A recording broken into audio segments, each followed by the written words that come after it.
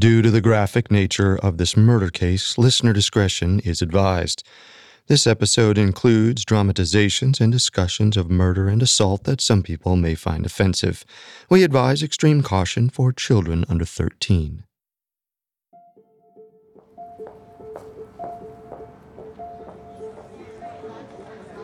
On the morning of October 8th, 1998, Gary Condit headed into the Capitol building to join his fellow congressmen in the House of Representatives for a vote. Condit likely knew the entire nation was watching that day. For the last several months, Washington, D.C. had been consumed by the news that President Bill Clinton had been sleeping with his young intern, Monica Lewinsky. Clinton was accused of lying under oath about the affair and obstructing justice.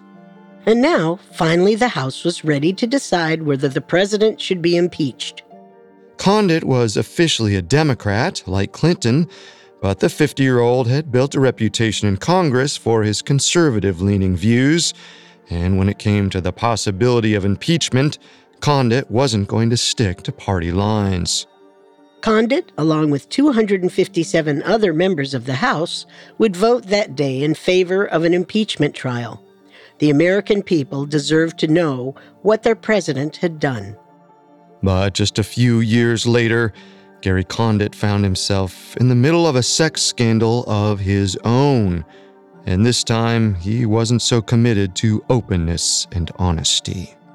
Condit would do everything in his power to avoid the truth about his own affair with a young intern and her mysterious death.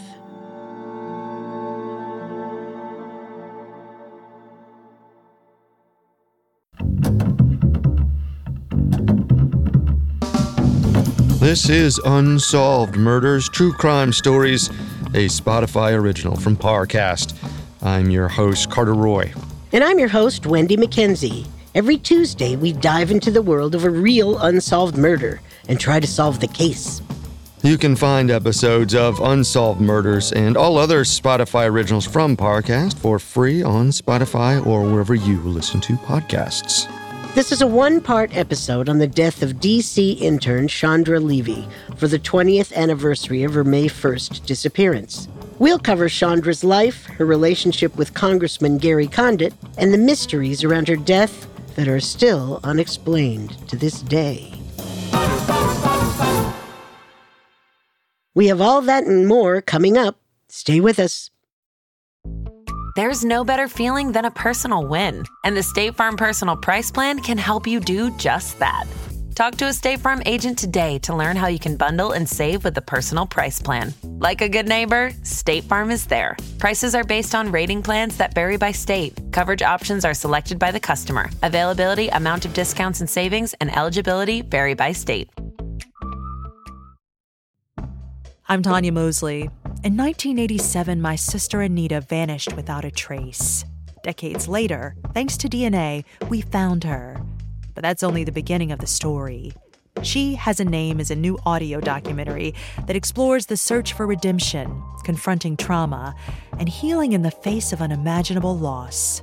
Subscribe now to Truth Be Told presents She Has a Name, where every revelation brings us closer to the truth. It feels like we're all being told to go on this diet, take that supplement. Ozempic will give you depression, but you know what'll cure that? Weed. Or you could try to balance your hormones. At Science Versus, we're like, what the f*** is going on? Forget the crap online and listen to Science Versus. Just the facts. Oh, and a bunch of stupid jokes. What is a ghost's favorite fruit?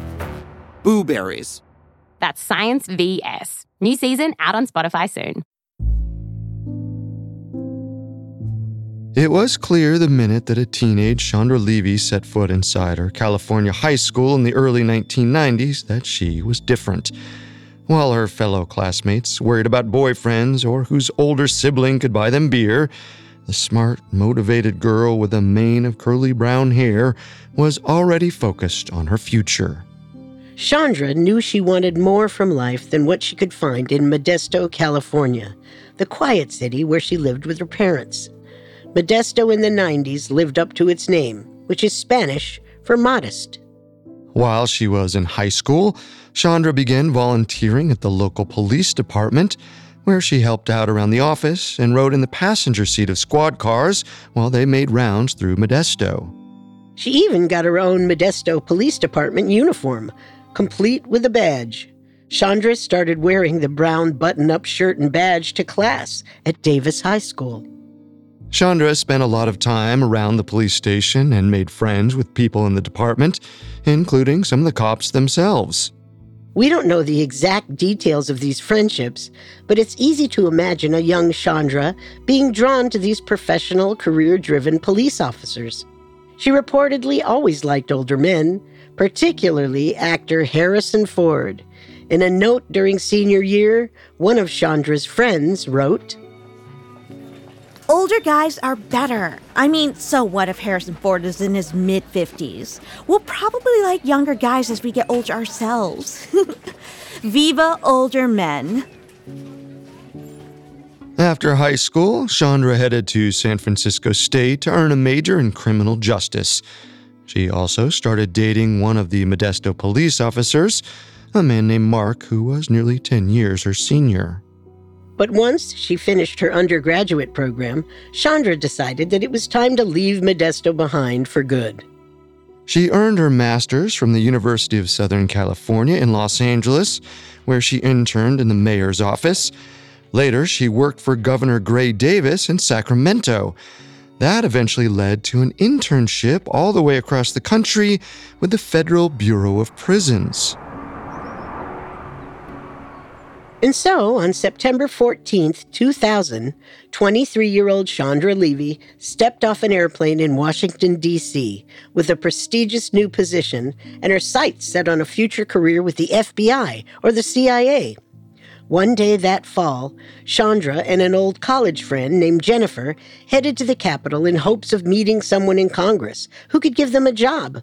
But Chandra got more than that. The pair unexpectedly found themselves face to face with Modesto's own congressman, 52-year-old Gary Condit. And Condit immediately took an interest in the young women. He gave them a tour and offered Jennifer an internship. A few days later, when Chandra stopped by his office to visit her friend, Condit gave her something else: his phone number. At first, the relationship between Chandra and Condit was strictly platonic. Chandra would drop by his office to chat, and the congressman advised her about building a career in D.C. But one night in the fall of 2000, Condit called with an invitation to his condo. That evening fling soon evolved into an ongoing affair.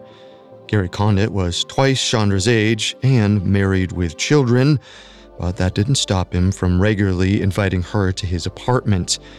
The pair would watch TV, order takeout, and reportedly enjoy rubbing each other down with massage oil. Condit's family lived back in California, so he apparently wasn't worried about getting caught. But their relationship rarely extended past the door of his condo, and he still had a lot of rules for Chandra to make sure that they kept their romance secret. When Chandra visited him, she always wore dark sunglasses or a baseball hat. She left her wallet and ID at home, apparently to avoid someone asking to see it and learning her name. Condit even had rules about how she should act in his building. He gave her an alibi to use in case anyone asked what she was doing there. And if anyone got on the elevator with her, she wasn't allowed to get off on his floor. Condit had one final rule that was more important than all the rest. Chandra was forbidden from telling anyone about him. If she did, Condit said, then it would be over. Chandra did as he asked, following every rule. Condit was a successful and powerful political figure, and Chandra seemed to be in awe of him. He may have treated her like another secret fling, but Chandra quickly began to fall in love.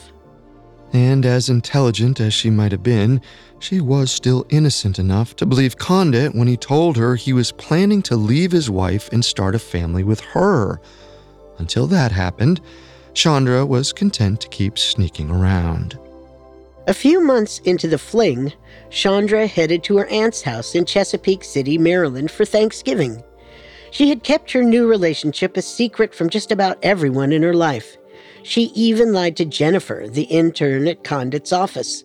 But during the holiday weekend, Chandra finally let it slip to her aunt, Linda Zamsky, that she was seeing someone. My guy and I have been spending a lot of time together when he's not working.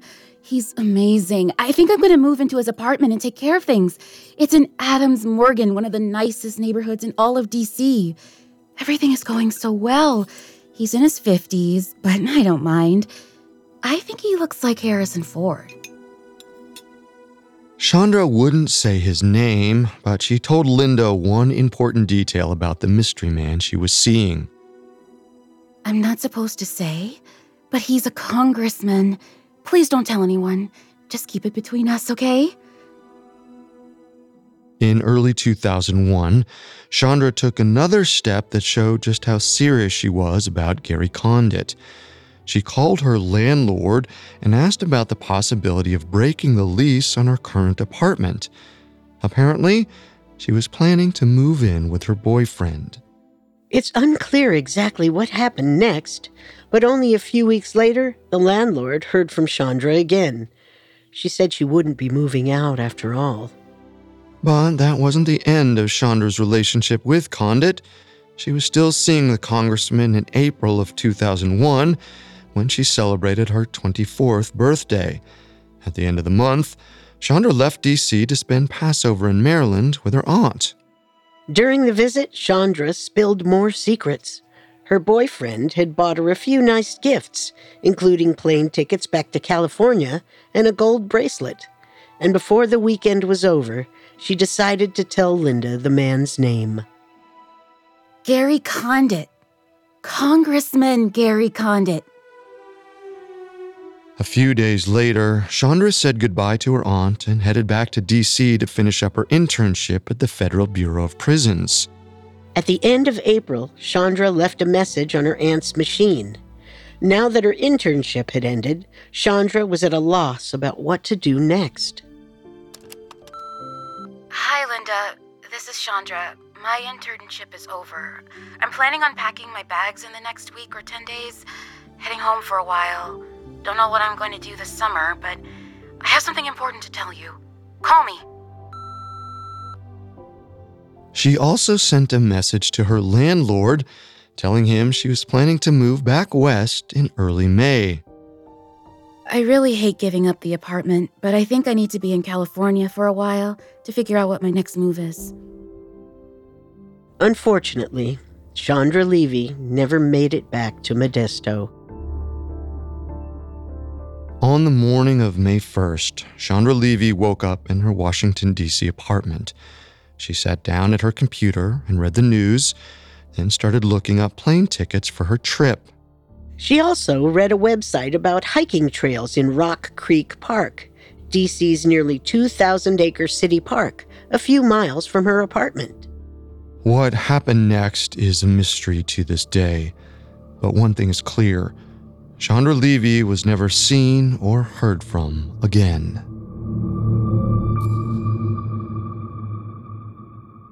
Coming up, Chandra's disappearance throws Congressman Condit into the center of a nationwide scandal. Wayne Simmons spent 27 years undercover for the CIA. When he retired from spy work, he got a big break, terrorism analyst on Fox News. Then he met Kent Clisby. So I'm a real CIA guy. This is total nonsense. I'm Alex French, and I'm here to figure out who's telling the truth. Was Wayne Simmons a spy, or was he nothing but a con man? Imposters is a Spotify original from Parcast and premieres Monday, May 3rd. Follow and listen exclusively on Spotify. And now, back to the story. Around noon on May 6, 2001, Robert and Susan Levy sat inside their home in Modesto, California, and dialed the number for the Washington, D.C. police. Their daughter, 24-year-old Chandra Levy, was supposed to return home from her internship in D.C. in less than a week, but the young woman had vanished, and her parents were starting to worry. They had repeatedly called Chandra's phone, likely hoping she would answer with an excuse and apology for not staying in touch. Maybe she was just busy with her move back to California. Maybe she was even riding an Amtrak train back west at that very moment, out of cell phone service. But whatever the case, the calls kept going straight to voicemail. It was time to get the police involved.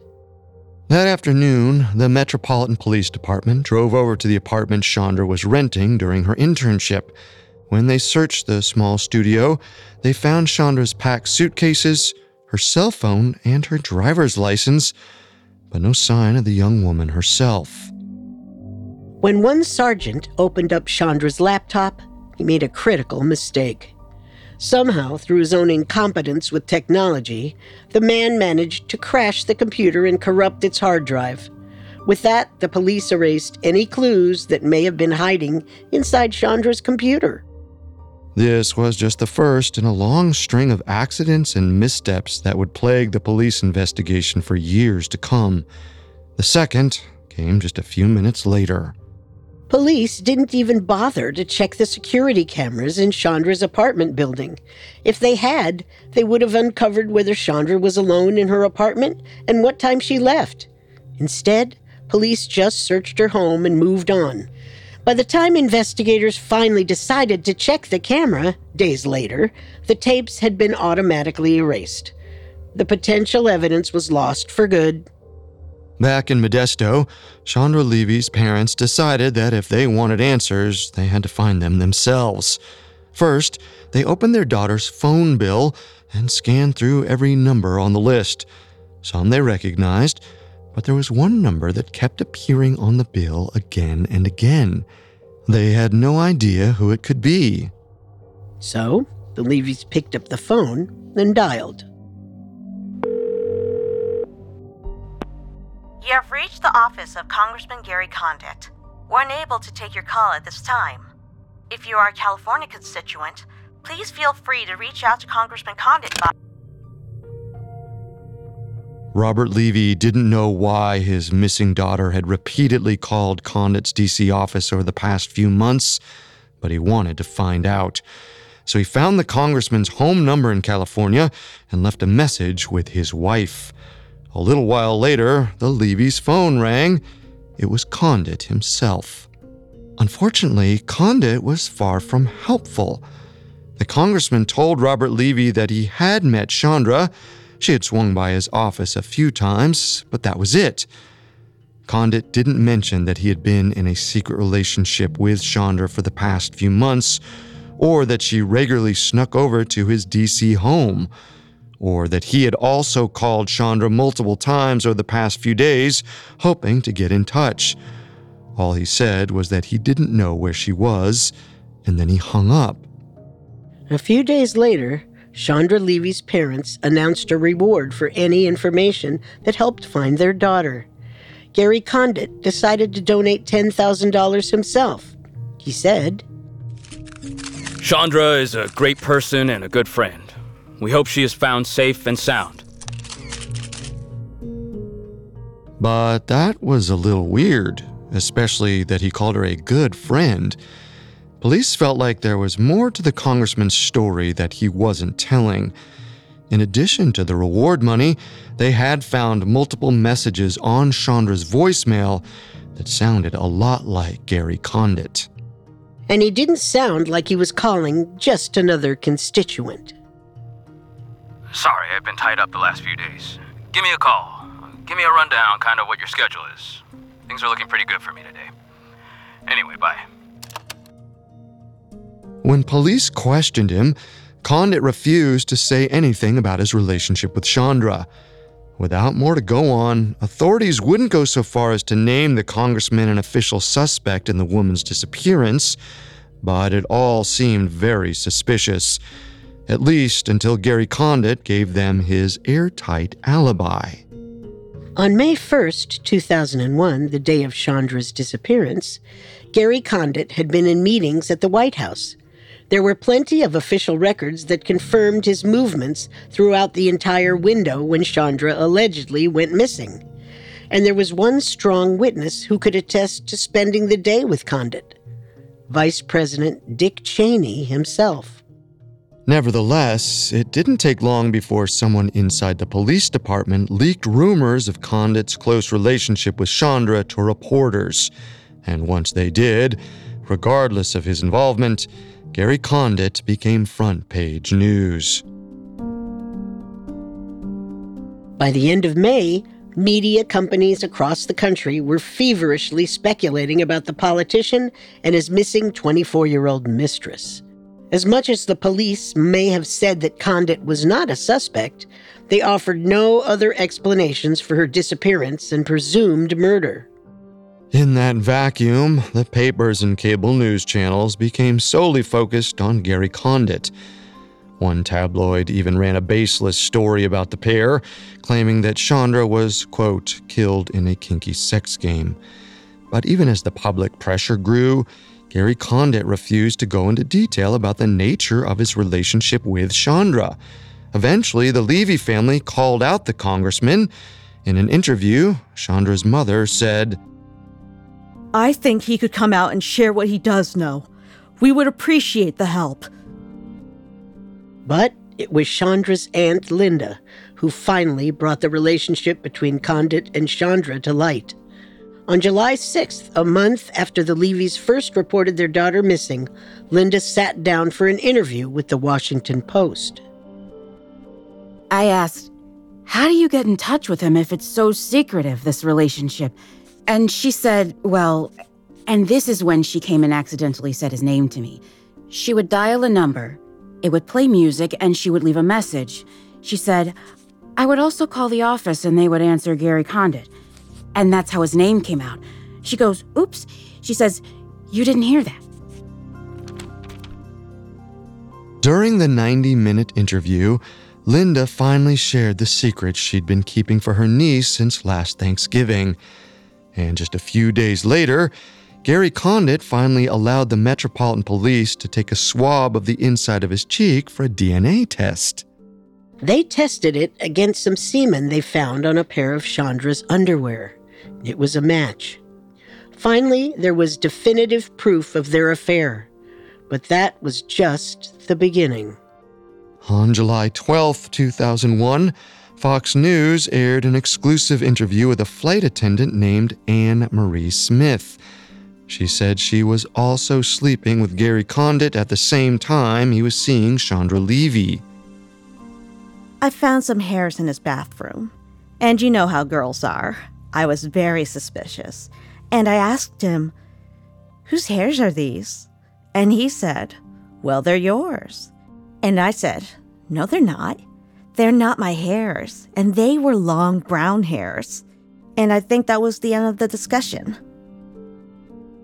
And once news broke about Levy's disappearance, Anne said that Condit's lawyer approached her to sign an affidavit denying that they ever had had an affair. She refused. "I think there's a lot more that he knows that he's not telling. I hope he had nothing to do with it."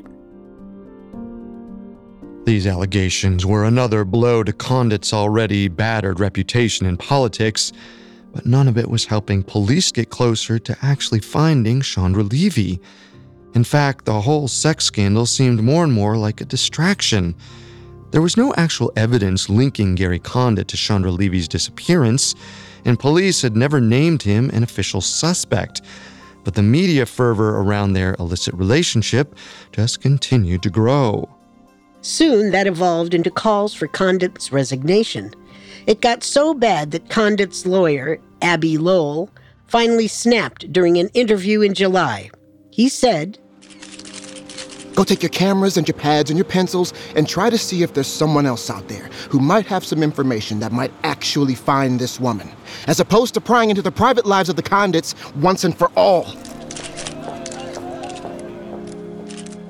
Luckily, police had recently uncovered at least one shred of evidence that might point them toward Chandra's whereabouts. An analyst had been able to pull some information from her corrupted laptop. According to her last few internet searches, Chandra Levy might have been headed to Rock Creek Park, so police began scouring the area for any trace of her. Unfortunately, the search would wind up becoming yet another mistake in their struggling investigation. On July 25, 2001, the FBI gathered a team of volunteers to search Rock Creek Park. Throughout the day, dozens of people, police, and bloodhounds scoured the area. They crunched through the wilderness and along the streets that crisscrossed the nearly 2,000-acre park, but the group found nothing. They had no idea how close they'd come to finding Chandra Levy's body. Unfortunately, no one had bothered to check the park's smaller hiking trails, only the paved pathways. And so the search party went their separate ways, and the last clear shot at solving Chandra's disappearance left with them. By August of 2001, Chandra Levy's parents were struggling to make it through each day. Their daughter had been missing for 3 months, and the media seemed more concerned with sensational stories about the affair than actually solving her case. As Susan Levy told Time magazine, "We take sleeping pills to get to sleep at night, but during the day we're not on anything. We're not holding up very well. My diet's off, I eat wrong. I'm often sick to my stomach. I'm very sick. It's sheer terror. I want my daughter found alive. I want the truth to come out." Robert and Susan Levy never got their wish. But a year later, they finally found some unfortunate closure when Chandra Levy's skull was discovered in Rock Creek Park.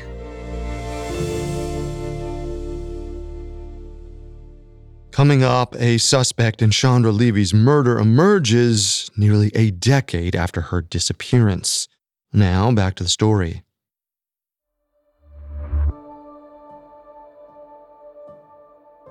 Early on Wednesday, May 22, 2002, 44-year-old Philip Palmer walked his dog through Rock Creek Park in Washington, D.C. As he crunched through the leaves near one of the many hiking trails, his eyes landed on something strange. It was bright white and partially hidden on the forest floor. At first, Palmer couldn't tell what the object was. He moved closer to get a better look, and then all of a sudden it dawned on him. He was staring down at a human skull. Palmer ran to call 911. By the afternoon, the area was swarming with police. They uncovered more skeletal remains and scraps of clothing, including a sports bra and a tattered University of Southern California t-shirt. It was Chandra Levy. The body was less than the length of a football field from where dozens of people searched for her a year earlier. But police had somehow determined that the hiking trails weren't worth investigating. According to Washington, D.C. medical examiner Dr. Jonathan Arden, the body was so decomposed that it was impossible to find a cause of death. Whatever forensic evidence may have existed had long disappeared, but one thing was still clear. The circumstances of her disappearance and her body on recovery are indicative that she died through the acts of another person, which is the definition of a homicidal manner of death. This was no accident. Chandra Levy was murdered. 1 week later, on May 29, 2002, Robert and Susan Levy held a memorial service for their daughter in Modesto, California. They lined the stage of the Center Plaza building with roses and photos of Chandra. A harpist played as over 1,200 mourners filed through the auditorium to pay their respects to the young woman. But one person was not in attendance: Gary Condit. He had refused the calls for his resignation from Congress, including one from the Modesto Bee newspaper, but his political career was over anyway. The California congressman had lost his Democratic primary the March before. As the Levy family said their final goodbyes to their daughter, Condit was finishing his last few months as a politician. He eventually moved to Arizona, where he opened a Baskin-Robbins franchise with his wife. And with Gary Condit out of Washington and Chandra Levy in her final resting place, the investigation into her murder faded away. Over the next few years, Chandra Levy became just another name on a list of DC scandals, and the cold case was made an even lower priority in the wake of world events. Only months after her disappearance, the World Trade Center was attacked. All resources were directed to fighting terrorism, and a few weeks after her body was found, a sniper began shooting people around the DC area.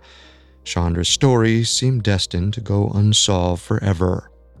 At least until the media decided to take matters into their own hands.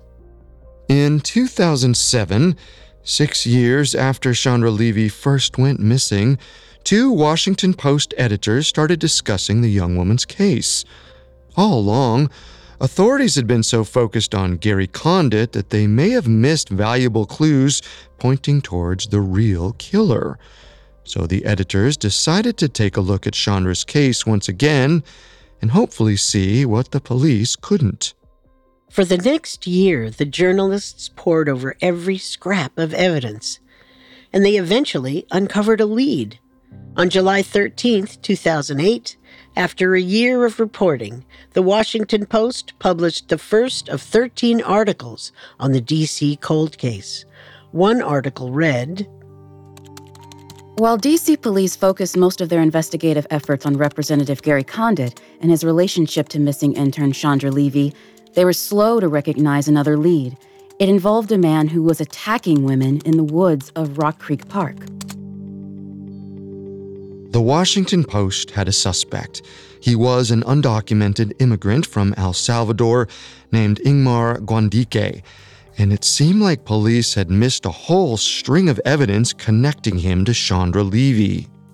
Guandique was currently serving 10 years in prison for assaulting 2 women in Rock Creek Park in the early 2000s, right around the time that Chandra went missing.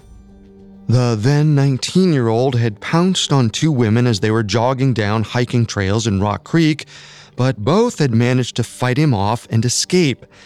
And on May 1st, 2001, the day Chandra went missing, Guandique missed work at his construction job. When he reappeared, his face was bruised and scratched. He claimed the wounds were from a fight with an ex-girlfriend, but his facts didn't add up. By the time police realized Chandra's murder was related to Rock Creek, Guandique was in prison for the other 2 jogging attacks. On July 2nd, 2001, D.C. Park Police brought a photo of Chandra to the prison to ask him what he knew.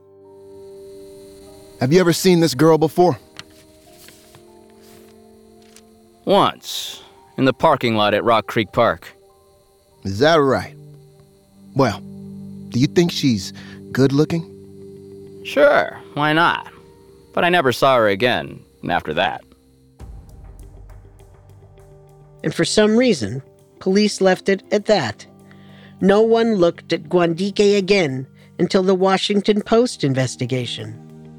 A few months later, in September of 2001, one of Guandique's old cellmates came forward with a shocking piece of information. Guandique had allegedly told him that he murdered Chandra. But when the informant flunked a polygraph test, the FBI assumed it was a fake tip, and once again, they moved on. But the Washington Post was a little more thorough. Over the course of the reports, the journalist laid out a convincing case that Guandique could have killed Chandra Levy. The articles gave Chandra the investigation that police never did. They were too focused on Gary Condit, who they knew from the beginning couldn't have murdered her. Among other things, investigators cite the failure to immediately obtain the security camera tape from Chandra's apartment building, the failure to promptly and correctly analyze the contents of her computer, which would have shown that she was searching for something to do in Rock Creek Park, the failure to conduct a more rigorous search of Rock Creek Park, and the failure to quickly recognize and capitalize on the possible link between Chandra's disappearance and Guandique's Rock Creek Park attacks. The Washington Post story immediately reignited the long-dormant investigation.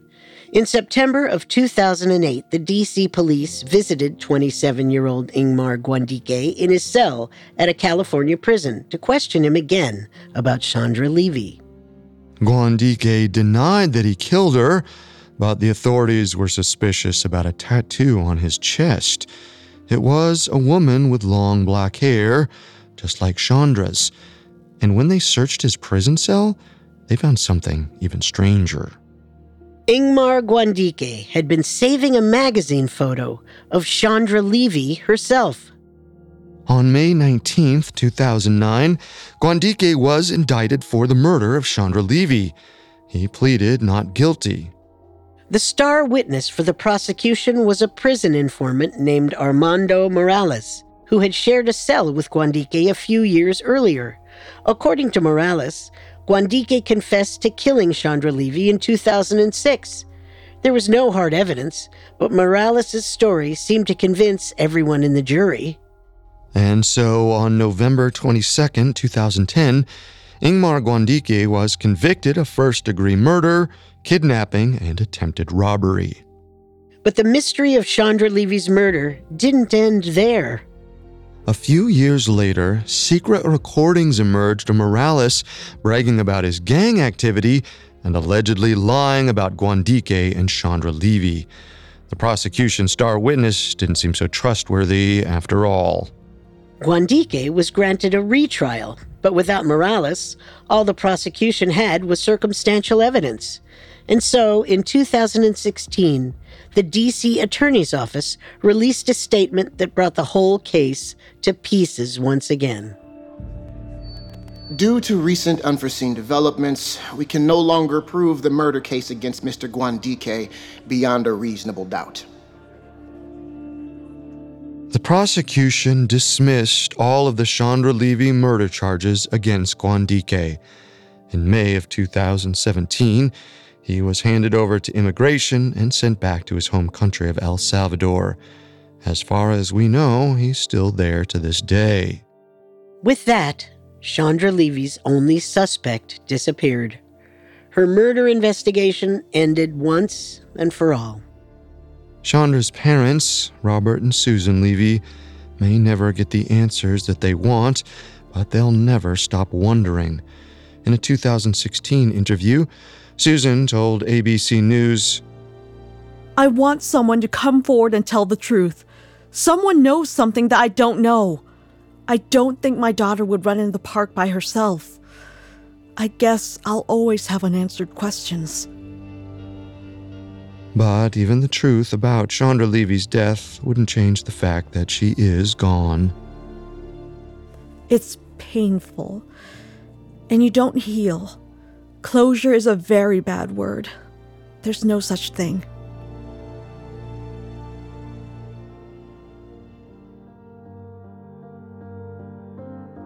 With everything we've learned about the Chandra Levy case, I think Ingmar Gwandike is most likely her murderer. There may not be hard evidence against him, but his history of attacking women in Rock Creek Park and the photo of Chandra in his prison cell build a strong circumstantial case. I understand where you're coming from, but I am not completely convinced. There are still too many holes in the case against Gwandike, and he has continued to claim that he is innocent. I'm not sure who her killer was, but I believe there's more to the story that sadly may never come to light. In any case, Chandra Levy's name may be forever tied to her brief affair with a politician. But she was more than just another sex scandal in Washington. She was a smart, driven young woman with plans for a future that she never got to live. And her death left a hole in her loved ones that will never fully heal.